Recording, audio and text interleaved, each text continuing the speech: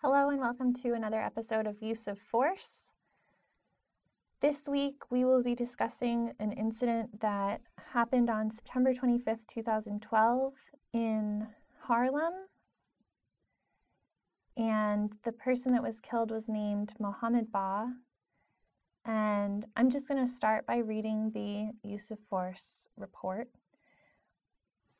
On September 25th at 1941 hours, in the 26th Precinct, officers assigned to the Emergency Service Unit responded to a request for assistance regarding an emotionally disturbed subject with a psychiatric history who was barricaded in his apartment and in possession of a knife. The subject's family had called the police after trying to communicate with the subject unsuccessfully. Once the Emergency Services Unit arrived and took their positions outside the apartment, numerous unsuccessful attempts were made to communicate with the subject. The doorframe to the apartment was breached in order to insert a camera, which allowed the officers to observe the subject and determine his position and actions. The subject opened the door and attacked several of the officers with the knife. The officers attempted unsuccessfully to stop the subject with tasers and a less lethal plastic round, but he continued his attack. 3 of the officers discharged their firearms at the subject, striking him and causing his demise. The subject had no prior arrest history. Okay. So, like I said, the person in question here was Mohamed Bah. He was 28 years old. He was living in Harlem, and his mother, Hawa Bah, was visiting.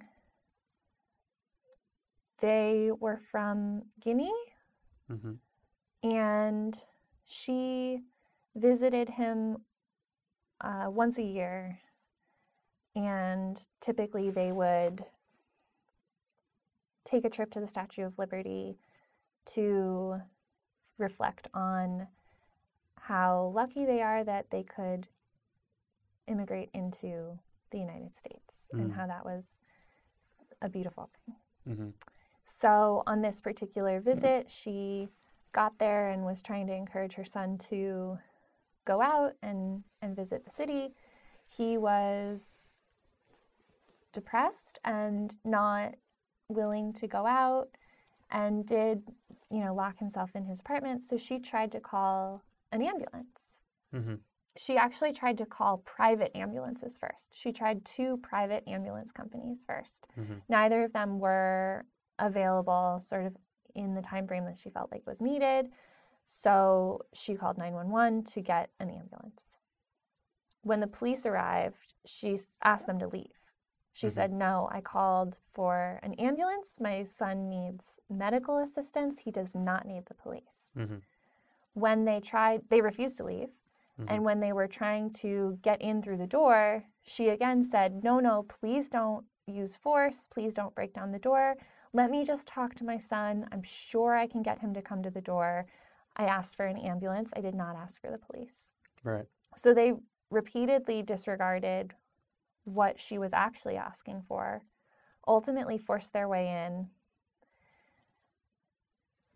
There's conflicting reporting, but because this incident did end up going to court multiple times, over time, it was found that the officer that said he was stabbed was never actually stabbed.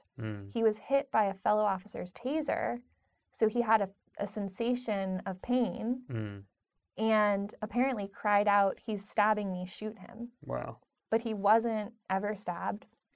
It's unclear whether or not Mohamed even had a knife. There's some reporting, and in the legal battle, of course, the lawyer representing the family of Mohamed Bah is saying that the knife was placed so that, I guess, initial photos of the scene don't show a knife at all. Later photos show the knife in multiple different places. The knife was never tested for fingerprints. This happened pre-Hurricane Sandy, and I guess during Hurricane Sandy, they said the knife was lost. Later they said it wasn't lost, but it was contaminated.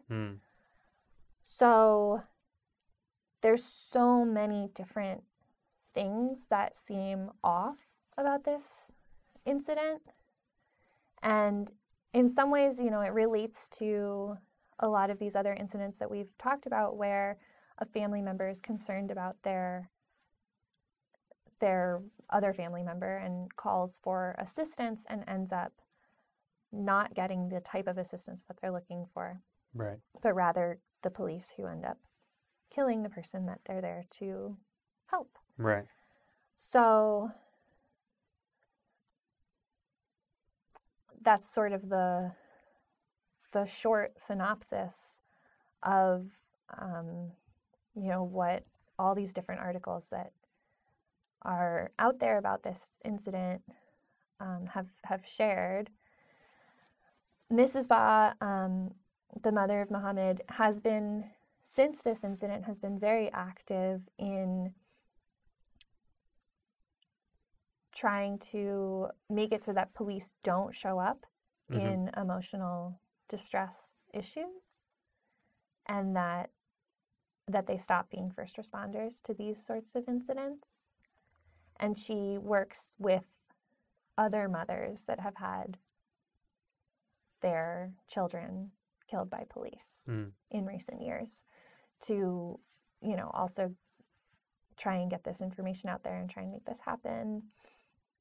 She has also gone back to court a couple times to try and get the police officers that were involved in this incident fired.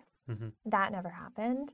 The jury in the original court case did say that they should be removed, and then the state or the city, it's unclear to me actually how it was reversed, but somehow it was just reversed, and those officers didn't lose their jobs. Yeah. And while we're talking about it, let's name the officers. It's Officer Edwin Mateo. That was the officer that fired the final shot, which was proved to be fired from above into Mohamed's head. And in the reporting, it was said that he was firing to protect himself because Mohamed was attacking him. Right. So that's clearly not what happened. Right. And the other officer that was involved was Michael Licitra, and he was, I guess, the supervising officer that day. And I believe that Edwin Mateo was actually also the officer that said he was being stabbed, and then later made it clear that he wasn't actually stabbed. Yeah. I believe it was the same officer that then fired the shot that was essentially the shot that killed Mohamed. Yeah.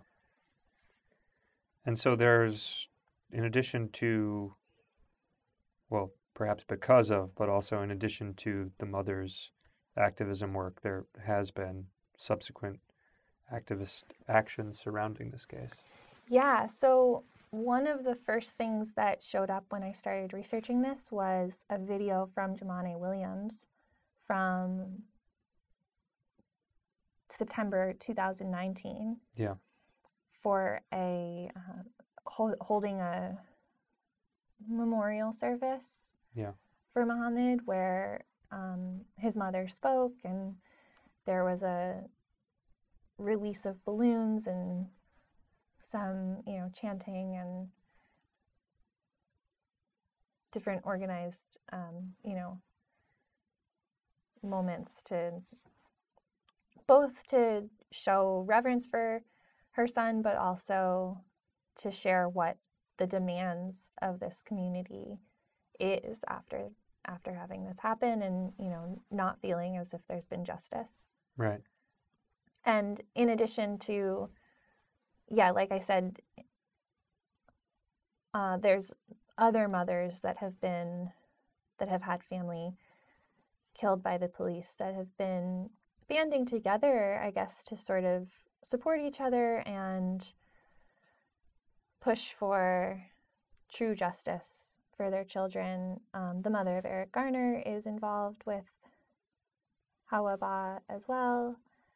And yeah, it seems as though, there's in this research here, Mohamed Bah shows up in a number of different sort of important moments of legislation. I think the mothers of these people that have been killed often are invited to be there, whether it's sort of a genuine sign of respect or if it's just media grabbing from the legislators is unclear.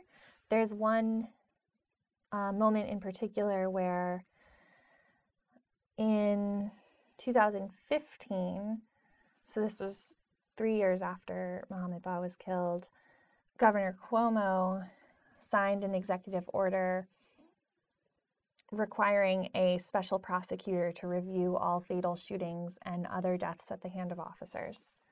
And this was, widely praised by activists and covered in the media. And, I guess I would agree that that's a positive step forward. But the mothers of these people that have been killed are invited to these sorts of events. And in this one in particular, Mohamed Bah was invited. And she, there's reporting that some of the other family members were hugging and getting swept up in the emotion of the event. And she did not. She offered him a stiff handshake and said, after I get true justice for my son, then I will give you a hug. And part of that was that this order wasn't retroactive. Mm-hmm. So, future cases would have to be investigated by a special prosecutor, but this had nothing, this did nothing for Mohammed's case. Right. This did nothing to actually investigate the officers involved in that case. Yeah. Yeah, I mean, it's awful that he was killed, and it's tragic that his mother has to live with this potentially for the rest of her life. I mean, certainly in some fashion, but what satisfaction will be available to her at any point is unclear. And it is a vehicle for transformation as far as the case is not as murky or ambiguous or as poorly reported on as some of the other ones that we see. And in that way, hopefully substantive change is something that can come. And it is being spurred by a woman that sounds tremendously motivated and special. Mm-hmm. And it's tragic. And hopefully it can continue to be raised in profile so that things can happen to change this. Right. Like we should have some sort of separate force that responds that isn't the police. And, I don't know why they were there in the first place as opposed to the ambulance. Unclear. Yeah, and this case does particularly strike me because I do know that, sometimes the other department just shows up. Even sometimes if you call the police, the fire department shows up. Right. And it's like, in some instances that is good, I guess, because it's just having another body there to help. Mm-hmm. But in this particular case where it was very clear that they wanted an ambulance, they didn't want the police. She said, no, please leave. I guess I don't know what the legality is about that, but it seems to me that what they did is really just wrong in so many levels. I think to force your way into a barricaded door when, yeah, I mean, they didn't have a warrant, they didn't have any sort of like reason to come in except that they showed up before the ambulance. Right. And they weren't ultimately wanted. Like if I accidentally called 911 and then they showed up and I said, "No, please leave. I didn't mean to call the police." I don't know what the legality is. Right. Yeah, I don't know either. It does get murky when I mean, I would like to believe we could live in a world where if you don't want the police there, you can tell them to leave, and they are required to leave. But there's so many sorts of issues that probably surround that. Right. The thing with the camera initially strikes me as like, well, if somebody is emotionally disturbed, putting a camera into their space is not a great idea. But then No. it makes me wonder if, in fact, the story of the knife is true, or if they add the idea of the camera to further create this like illusion of somebody that's emotionally unstable. Well, I'm glad you brought that up actually because that's something that I noticed that there is reporting that says that there's no video evidence available. The police weren't able to provide any video evidence of this event. Yeah.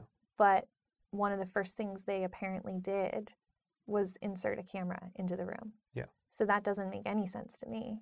Yeah. And makes me think, I mean, they're already, in this case, it's already clear that things are being lied about. Yeah. So who knows?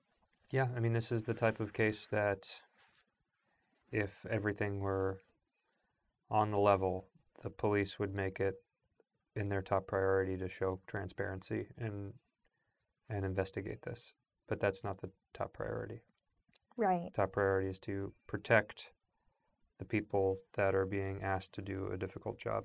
And it is a difficult job, but that doesn't mean that everybody is fit to do it if they have a uniform on. It's true. So there's a lot to talk about. I think we've mentioned all the main pieces of this incident. It's still ongoing as far as getting true justice for Mohamed Bah, and I guess we'll keep following the story to see how it ends up playing out for Hawa Bah and what it is that she needs to feel that she has justice for her son. And this is a particularly difficult incident, I think, because there's so little transparency from the police, but there is so much clear transparency into how this is affecting his family. Yeah.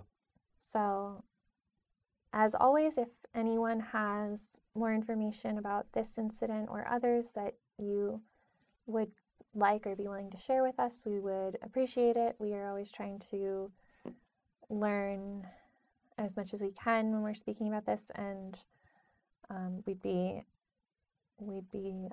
grateful to hear from you. And thanks for listening. Bye.